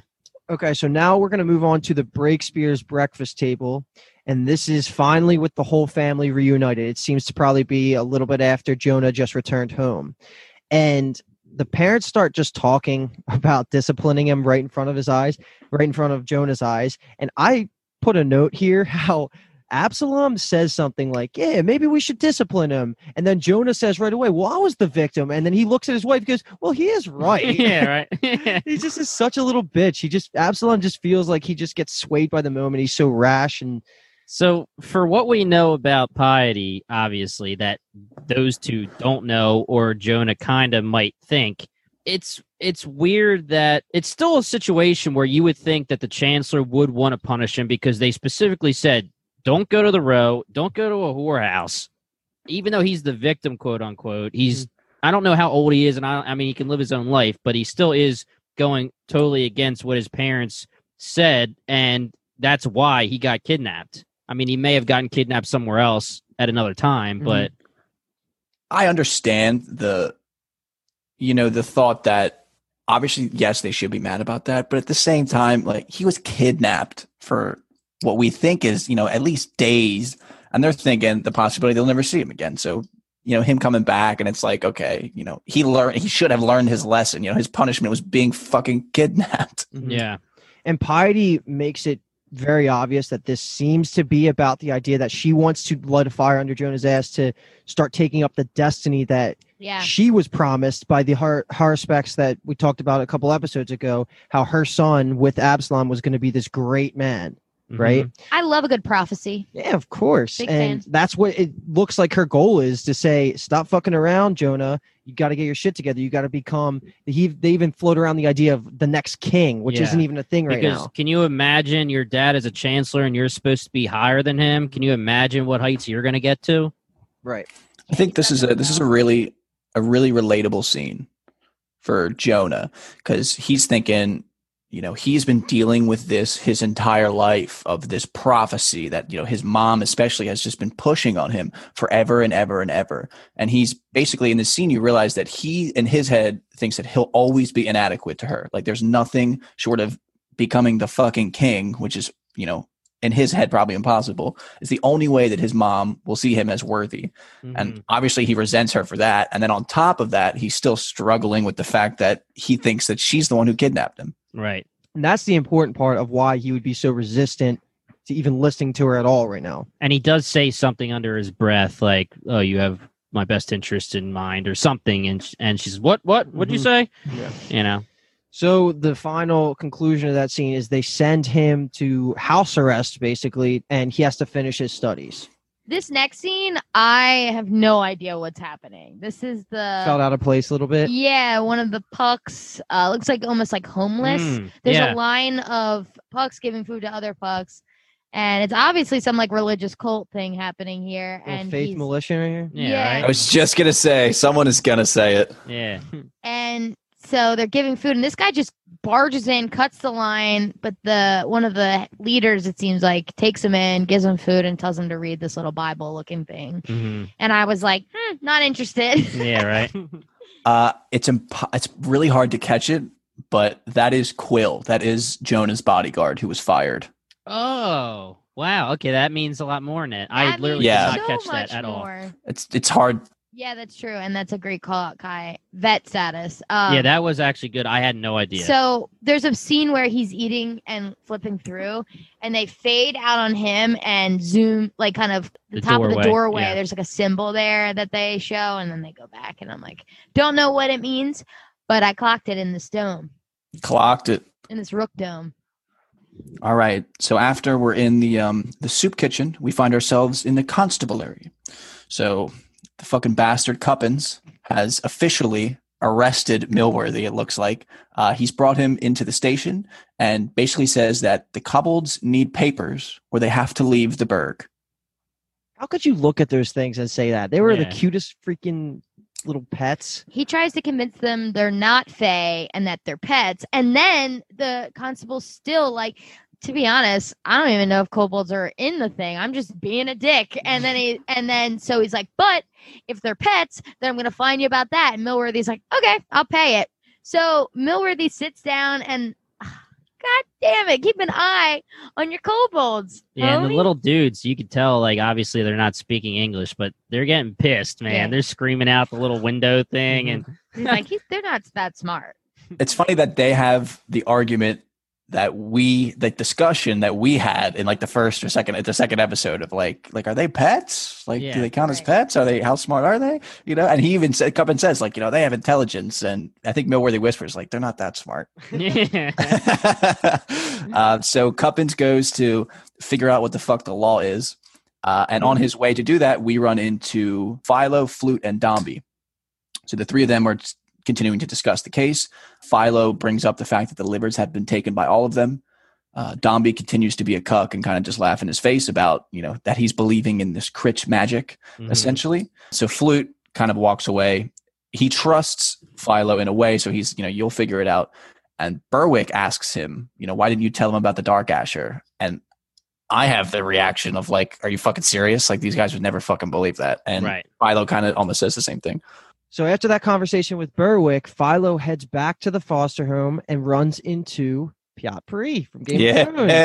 Yeah. Another one of I don't even know what to call them. Fathers, maybe the people that the men there that look after all the kids that live in the foster home. Yeah, I guess they're priests. Yeah, I don't know. Something like that. And so we get a cool flashback here after Philo has a quick conversation with Piat Puri, walks around where he used to sleep, and we actually see Darius as a little kid with Philo, which is really cool. Philo jumping on the bed saying, look at me, like I can fly, which is double entendre thing kind of Yep. going on there because he's missing his wings. So when he falls to the ground, he's got his head scar. All these things are clicking. It's just bringing in all these memories, and as audience members, which now we know at the end of the episode, you're supposed to start tying in why are all these murderers happening and what's going on here, and why is Philo back in this place? What's he going to learn here? And this is when we start getting flashbacks and hearing Aisling singing outside of the foster home. I love it. It's so good.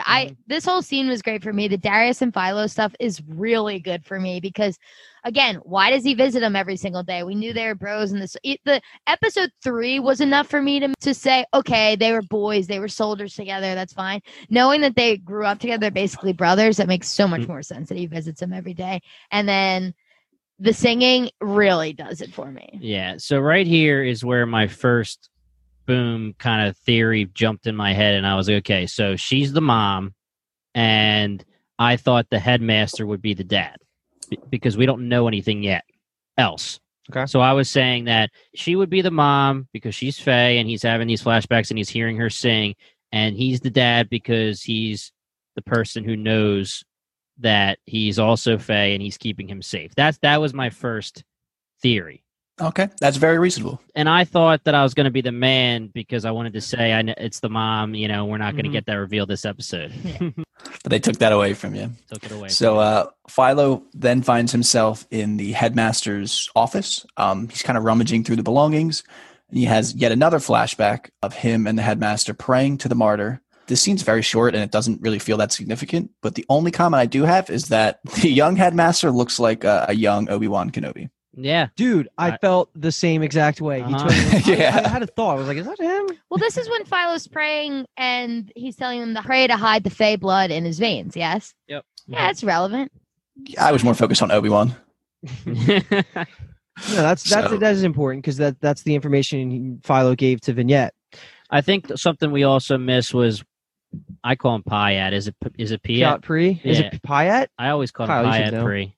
In my head, it's Piat, but So the one thing we missed was with Piat that in the beginning, Philo's asking him questions and he's being sketchy. Like he not only is he not answering him right, he seems guilty of something, when he's answering. So that's why, the next scene coming up is when he's talking about it's very important, the omission of the truth or giving a lie. The omission of a sin is worse than the commission of a sin. Right. Yeah. And this is when Philo finally gets the information out of him. The info that he gets finally is that the headmaster would go to the Tetterby every single weird day, whatever that Gulls day, Day, bruh. every single Gulls Day, Dateline Cotilles Day, if And you're for he Family knew- Guy. So he gets that information. So every Gulls Day, he dresses up really nice and goes to the Tetterby. So now we have a little bit of a lead for Philo. Yeah. Hey, headmaster, I think it's Costin. My guy gets dressed to the nines and goes and succumbs to the appetites of the flesh. I can't blame him. And before we get the conclusion and the actual good information that comes from that scene, we have a lit Parliament scene. And this, are you guys good for me to move on? Boy, am I. Move it.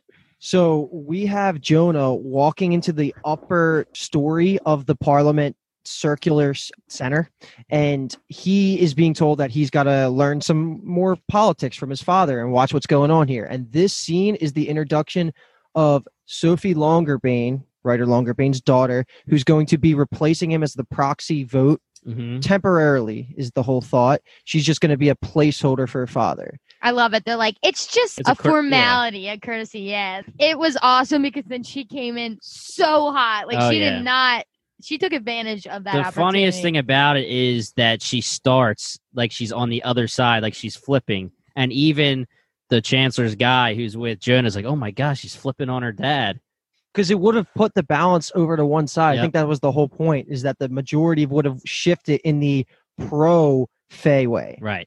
And then she does this whole epic speech where I like the part, Kathleen, I thought you were going to really fuck with this character because they basically tell her, all right, thank you for doing this. Sit the hell down. She goes, hold on, I'm not done. Oh, yeah. Goes on this whole speech and completely revs up the the Longer Bane side, Yeah. Right. saying we're never gonna let these motherfuckers Yeah, take our anti-Bane. job. Yeah. Yeah. Mhm. It was crazy because, yeah, like you're saying, she starts on the one side because she's saying, she's talking about her mother's memory and how her ancestors from the Pharaonic coast, arrived on the shores of the Berg and carved out a life for themselves. And she's like, these Fae, very similar situation. Like, it's a worthy conversation for us, can they be integrated? And then she's like, nope.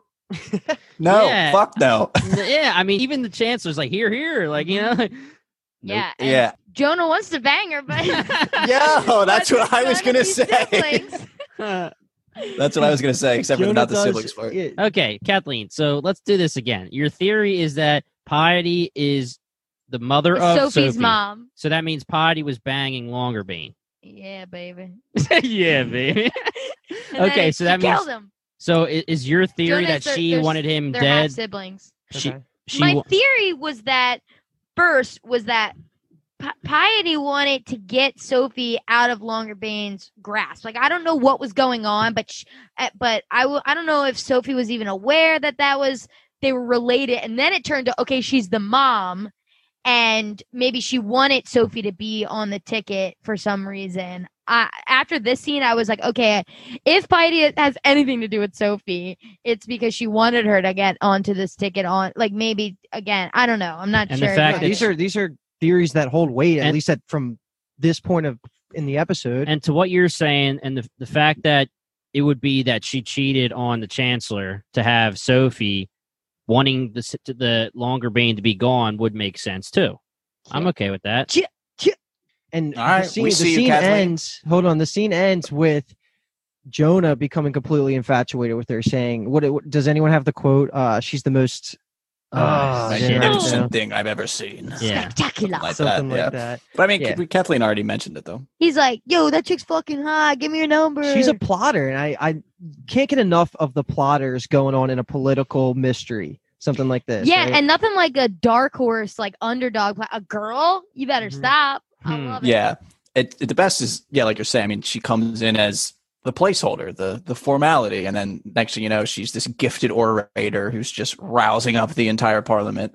But I wrote in my notes that, like, she's a gifted orator, and, like, instead of having like a brass balls, I said she has a brass clit. We're keeping Keep that. that in. We're keeping that. Yeah, I was just trying to figure out the right word, but yeah.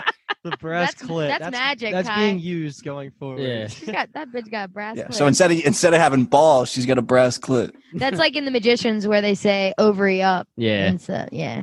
Yeah, there Okay. you go. brass ovaries. We only got a couple more scenes left here, guys. So this next one feels like a little bit of a nothing scene. In the Tetterby vignette is Yeah. with Tourmaline looking over the Nothing. lottery numbers in the newspaper. No one's Yeah. really a winner. Madame Mora comes upstairs and says, "Fine, like she can stay." She was a little annoyed at that. That's kind I of think it. they just needed to get Cara Delevingne in there for one fucking scene. Yeah. Is she She's in the next But she scene was with in- she was- Philo. But I love Yeah. this because there is tension between her and Tourmaline. Tourmaline's like, I shouldn't get used to this, huh? And they have this moment, and I'm like, Yeah.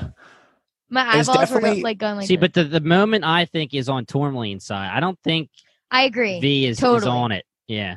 Totally. This is I got serious college roommate vibes here because she's like, all right, I'm gonna dip and I'll come back like 2 a.m. with food, and she's like, all right, bet. I can't not think of the college roommate fact every single time I see them now. Right? So Yeah. thank you.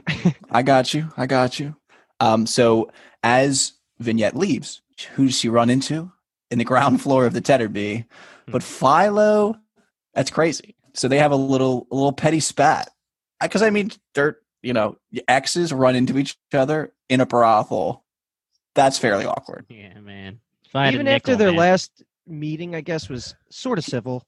But You'd you're be right. broke as hell, Jimmy. Yeah, so she's thinking he's like looking for her, and he's like, yeah, relax, okay? I'm here for some business. yeah. Don't worry about what kind of business it is. Yeah, we get a lot of good information here that he was going to. Are we here yet? Can I Yep. say Yeah, this? yeah. Philo seeks out Mora. Yeah. So she tells him that the guy who died, I can't think of his name off the top of my head, The he was headmaster. getting all dressed up to the nines, going to this place, And he's like, oh, he was like seeing a fae or whatever. And she's like, not a fae. The beds were empty. The fae beds were empty, at least. Yeah, so pretty was much the empty. way that it goes is he's saying that I want to know who this guy is seeing. I want to see this guy's girl. Where's his main girl? And she goes, well, my clients expect confidentiality. And he says, well, your client's dead. Okay, then she goes, oh, he's dead. So then she starts to help him. And she says, all right, well, this is a little complicated. So she says, every Catil's Day. What is it? Goals Day? Every Goals Goals Day. I like Jesus, Catil's- not even I close. like No, that's Catil's Day. Family Guy. Oh, God I damn missed it. So that's the Family Guy joke where he says they added a day to Dateline so they can do more news, and Dateline Catil's Day. So, so she says this gets a little complicated. Every Goals Day, he dresses up and he comes and he orders 2 girls. And the problem is that they go to a room and the bed gets used, but the girls aren't being the ones that are used. So he thinks he's being with a married woman and keeping it a secret, pretty much. And then she says, no, a little bit more complicated than that. And that's where we meet the coroner / doctor. Morange? Right? I don't even know how to pronounce his name. I'm in on Morange. Morange. So Morange is the man that the headmaster has been coming here to see, and we find out through this whole, it's probably supposed to be meaningful and emotional coming out to Philo, kind of. He's the headmaster has been meeting him here for, I don't know, A long time. 20 years 20, I because guess, he knew Ashling from 20 years ago, and that was this whole connection. It's sad because they have to hide in secret and live out their lives. But yeah, he does give the information that he knew Ashling. He saw her perform dozens of times. And we kind of find out, okay, the murders are connected somehow. Yeah, And but he says, I don't know how they're connected because he hasn't seen her in so 20 long. years, yeah. And the other thing that is important is our boy Philo. Again, he doesn't care about your sexual orientation. Love that guy. Yeah, he's the man. The other thing is, and I just want to say, it actually took me a second to even realize who this guy was. Mhm. Me too, honestly. I was thinking this crazy reveal, and I go, wait, who is this? And I was like, okay, I got it. Then the next thing that happened is, it is a crazy line that Philo says where he was like, you were right there standing over the body with me, and you've been with this guy for however long, loving him, and you didn't show me anything. And Yep. he's like, well, when you're keeping a secret, you get used to it. And this also Yeah. crushes your theory, right, Jimmy? No, That the my first headmaster- theory. with the Yes. headmaster You say a being fucking theory. no, it's almost time. It's almost time. Yeah, It's I gonna be did- epic. I would say the important part of this scene, well, one of the important parts is that the feelings that Morange is speaking to in this moment is exactly how Philo feels about himself. Yes. So Morange says that we only had one night a week where we could be who we truly were. So little time in the scheme of things, yet somehow it's the rest of it that, and then Philo finishes it and says, feels like a lie. Yep. And then Morange says that maybe it's time I stop hiding. And then the last thing you see after that quote is Philo's face. And he Yep. is now thinking, coming to these terms like, damn, I agree. Maybe it's time I stop hiding. That's a really, this is a really great scene. And like Luke said, it does kill my theory saying that I think the headmaster's the father. Go on. We all take L's, Just wait. some more than others. And Kathleen, here you go. This is the quick part 2 of the homeless Puck Quill, and he goes back to the little religious Puck sector of the Carnival Row, and he goes right up to the priest, I want to say again, who gave him the book, and he looks like he's ready to fully commit Yep. to a cult. whatever religion cult this is. Mhm. And before he goes in, he gets insulted by some leggers. I gotta say, they don't do a good job of making it naturally feel like part of the episode. No, Yeah.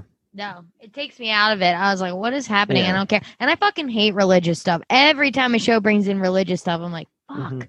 You I just don't definitely like will it. not like Last Kingdom then, Kathleen. It's all religious. Ugh. But there is penises. There's dicks. Dicks? Yeah, They're not cowards over there. they're not. Bunch of cowards.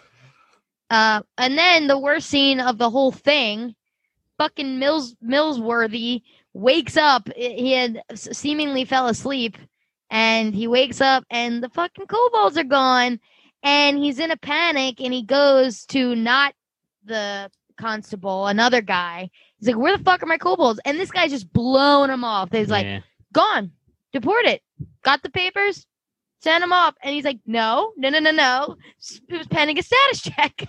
Like, really, it was pending a status check. He's like, must have missed that. Yep, they're deported. They're on a ship. It's leaving. And I mean, our boy is freaking out. He's like, give me the name now. He's not scared of these coppers. He's like, give me the fucking name. He runs out, and the ship is gone. R.I.P. to Fike and the boys. Are the little dude's going to come back, man? They got to come back. We got to get a Faye to just fly over to the ship. I was sad, man, because these things have intelligence. That makes it even sadder. It's They're like sentient. These are his friends. Yeah, that's his boys. Ugh. I can't wait until the finale episode where Philo and Vignette are pinned down and they're about to get murdered, and the Kobold boys, just come in like fucking. They zipline in through a window. All right. And I'm writing that down. And they kill the Dark Asher the last second. Fike and the Kobold boys. That's Jimmy's theory. Yeah. I just They took it killed right the out of his master of mouth. the Dark Asher, and you just totally screwed my theory up. Can you imagine if that was his theory and you just said it? More pizzazz. True. I'm going to have so much swag when I tell my theory. You better. All right, Kyle, you want to take us through the last scene of the app? Yes. So we find Morange back at home after he leaves the Tetterby. He gives his good girl Giddy a little pat, reminds her that she's a good girl, hangs up his sweet top hat and coat, sits down and pours up some drank. So as he's pouring the drank and sipping the drank, we get a little bit of a flashback. And you kind of can't tell whose flashback it is, but you're supposed to think that it's Morange's. So we get a baby.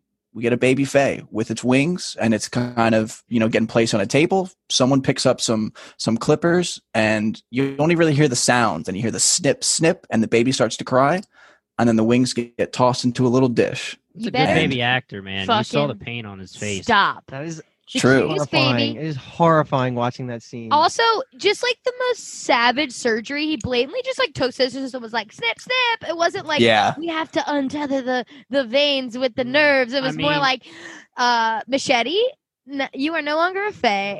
The wings might as well be like taking a leg off. They're big. It's not like you're just snipping like a toenail or something. Like, geez. Yeah. Yeah. I mean, it's very traumatic, and it wakes Philo up. I mean, I couldn't tell almost if this isn't Morange flashback. This is a Philo dream. Yeah. So he wakes up in a cold sweat in bed with Portia after the date. My guy's a closer. Mm-hmm. And she leaves, and he's kind of sitting there left alone, woken up after the stream. And what else does he do? But he goes to Ashling's apartment and starts playing that wonderful music on the boxograph. Now, love that boxograph. Something that's also important that I didn't know if it was going to matter as much because I wasn't sure if this reveal was going to be fully revealed at the end of the app. The subtitles show during the dream that Ashlyn's voice, Ashlyn's sound, like song, is in the background of the dream when he's getting snipped. Mm-hmm. Yeah. So let me just say that in the span of this last 5 to 10 minutes, we get the kobolds taken away. We got a baby being sheathed and the dog being killed. And the dog. 3. Well, not Giddy. Not Giddy 2. The dog being killed is pretty dramatic because we get him playing the song and we're like, oh my God, the song. We love this song. And it like is playing in the background when we go back to Morange's house, and then it's just very abruptly stops and we hear the crash and then the dog whining, and it's like, oh fuck. Yep. That was good directorial decision to make the music hard cut like that to raise the tension so severely right there. Mm-hmm. And yeah, I don't like to go through the dog's death, but the dog dies. The dog dies and the doctor gets attacked as well. So my thought is just that the monster is attacking everyone who is close to Philo or relevant to Philo. And I think he's slowly, I don't know if Philo's realizing this, but so the doctor was involved in sheathing him. I thought the headmaster was the dad. Are you saying he's not the dad? And then Ashling is the mom. That's what I thought. So, and I was like, damn, everyone's killing anyone related to him, which is interesting. Well, exactly what you said. He does start to realize because Philo he picks up one of the other canister songs and puts in the one where she's directly singing to her son. And like, that's the lyrics of the song. And it just... Lorelei low, Lorelei lie low, lie low, lie, lie. You're so That good. was awesome. Yeah, that song slaps. It was I really want it good. on my iPod.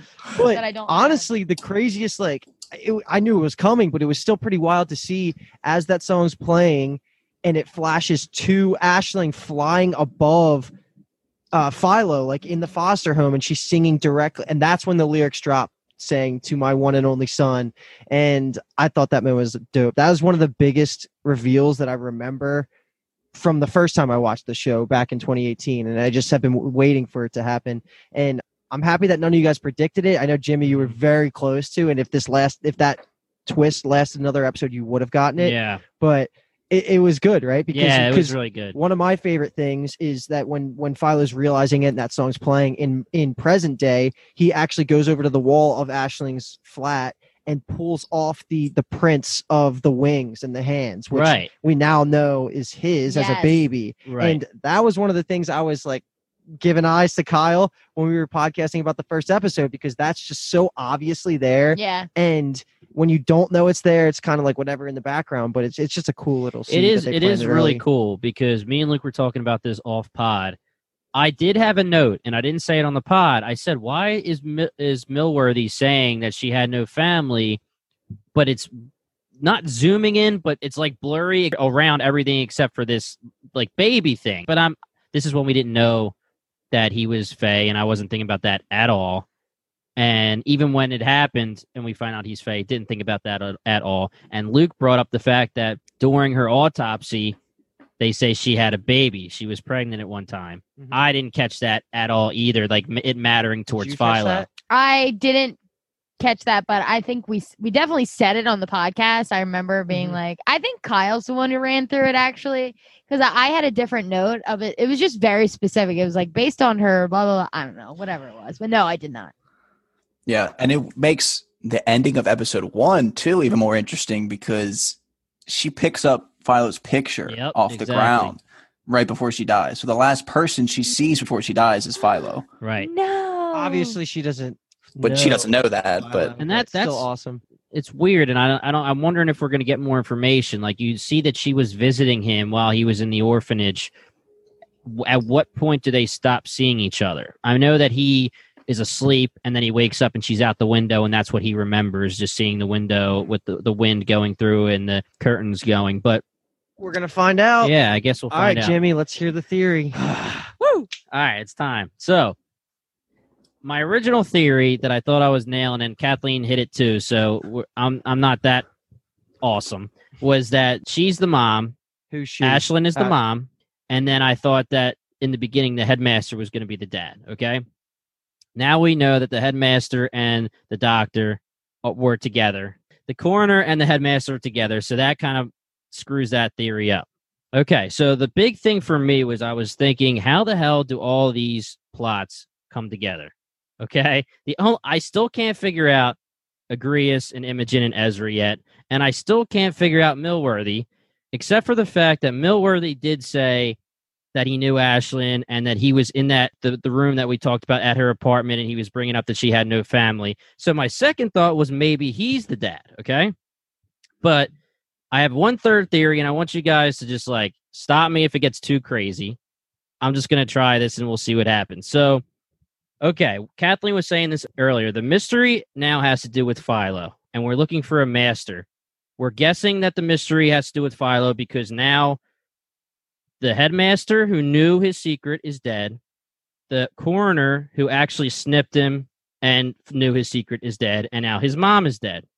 So the only thing that I could think of to connect this is Ilaria saying piety, okay? Because of this witch, okay? We're talking about the monster, Dark Asher. I have a couple notes.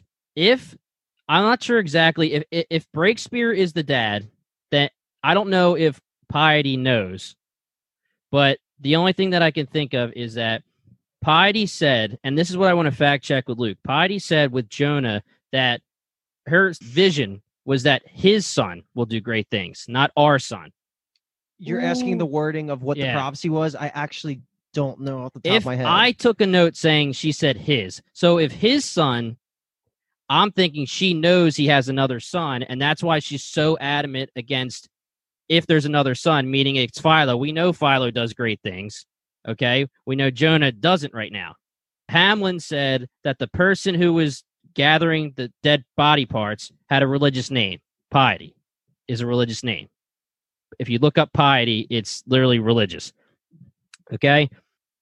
I don't know how crazy I'm getting right now. Tinfoil City, baby. I'm trying, dude. Okay.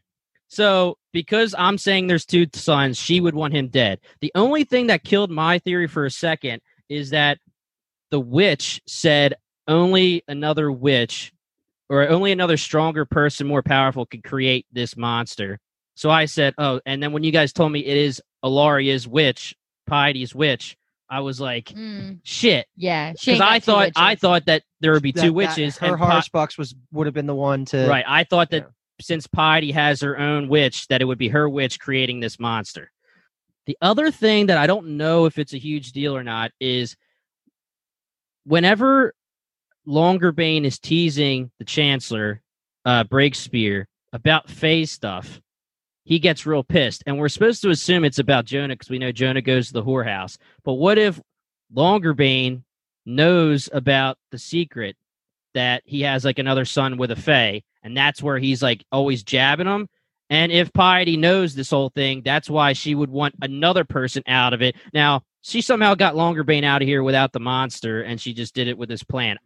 I don't know. So I think maybe part of her plan is to try to make Jonah a better person, but also maybe she's the master, or Breakspear is the master to just get rid of Philo. I don't know how crazy I'm being. I think that was amazing. I thought that was awesome because you hit on a lot of pieces that are clearly meant to, if not be the answers to mysteries, are supposed to be red herrings. So I like how you put all that together. I mean, obviously me and Kyle can't comment on it because anything we answered would be too much of a spoiler. I say no! What do you not like about that theory? No, I'm just kidding. I just want to you two bounce each other. Do you agree that who do you think is behind Dark Asher? Do you think I'm grasping? Is that that's the problem that I don't know? Well, here's the thing. We only have a set number of humans that it can be. And I hope that we know who's controlling the Dark Asher. Like, whoever is controlling the Dark Asher, I would pray that we've met them in these first 5 episodes. So I agree. I think Ritter, or not, who just died? Ryder Longerbane died. So Absalom is that who you're saying Absalom's dad, right? Piety's Chancellor. husband. Yes. Chancellor Absalom. Breakspear. Yes. That's his full name. Yeah, I could get behind that. Nothing you said made me go. The only thing, the reason why this whole thing came about was, it literally happened towards the end after I was like, okay, can't be the headmaster because he's with the coroner. I mean, Millworthy could be the dad. That was my other thing. And then my whole huge thing is done. But the only reason why I went so into the one with the Chancellor is that I feel like there just has to be some kind of connecting storyline with them to Philo. And there hasn't been anything yet. I agree. You know, and we know that Alaria, and I keep doing that, Piety has some kind of scheme going. And that was what we were saying earlier. Like, was the scheme to get rid of the Chancellor's competition? Was the scheme to get rid of the Chancellor as the Chancellor? Like, what is her scheme? We don't really know. So the only thing I could think of is that scheme with kidnapping Jonah was to get his shit together so that she can have her son be the son that turns into the king and not the other son who's Philo. I can't say who I think the master is, whether it's her or the Chancellor, but I guess I'll go with her. All right, we'll put it on the board because our next episode is going to cover episodes 6 and 7, and then there's going to be a break and then the finale. So we can literally just revisit your whole thing at the end when we're talking through after you get all the knowledge of episode 6 and 7 to see if it still holds water, if parts of it are right, if none of it's right, if all. We'll talk about it then. That sucked all the energy out of it. That was good. No, I mean, well said. I see exactly what you're going for, and I mean, Kathleen could be really the only one that can comment on the specifics. Yeah. I will say that I appreciate how much thought you put into it. That was awesome. Yeah. Yeah. Regardless of outcome. I had to put all the notes together just because before the podcast, I had to put them all in linear order because I was like, I can't say it without it being. And the main thing to me was the witch. And then I thought, because Luke said, we know that witch, What do they call her? Harrispex The can't be the Harrispex. one that raised the Dark Asher. Well, we know if my theory is right, we could just assume she's lying, and she says she never lies, though, Luke. But the Harrispex that is Pity's Harrispex, we know she's a strong bitch. Okay, I didn't realize the problem that I had is I didn't realize they were the same person. So if she's lying, then my theory is fine. I thought there might be an issue because I just assumed that there was 2 of them. All right, Kyle. I think that's it. That was a good way to end the episode. We have 2 more. Yeah, I guess left. I'll play us out. So yeah, Jimmy, you were touting that theory for episodes. Thank you. Yeah, thank you for putting all that thought into it. I enjoyed that. I can't wait to find out if you're right. I can't wait to see your reaction to whether you are right or not. So that does it for us for this episode, covering episodes 4 and 5. Like Luke said, next episode we'll be covering episodes 6 and 7. If you like what you heard, obviously subscribe on whatever podcast platform you are listening on, Apple or Spotify, to keep track of the series and watch and listen along with us. We also do a bunch of other shows like we've labeled at length and I don't feel like doing right now. Definitely check out the 100 stuff though, because that show's amazing and needs more love. Follow us on Instagram and Twitter at Bingetown TV for both of them. If you're from Reddit, please, obviously upvote the post, but comment, we like to get in discussions underneath all this post. So we'd love to hear your guys' thoughts. And that's about it. So we'll see you guys next time. And as always, we love you guys. Love you. Love you.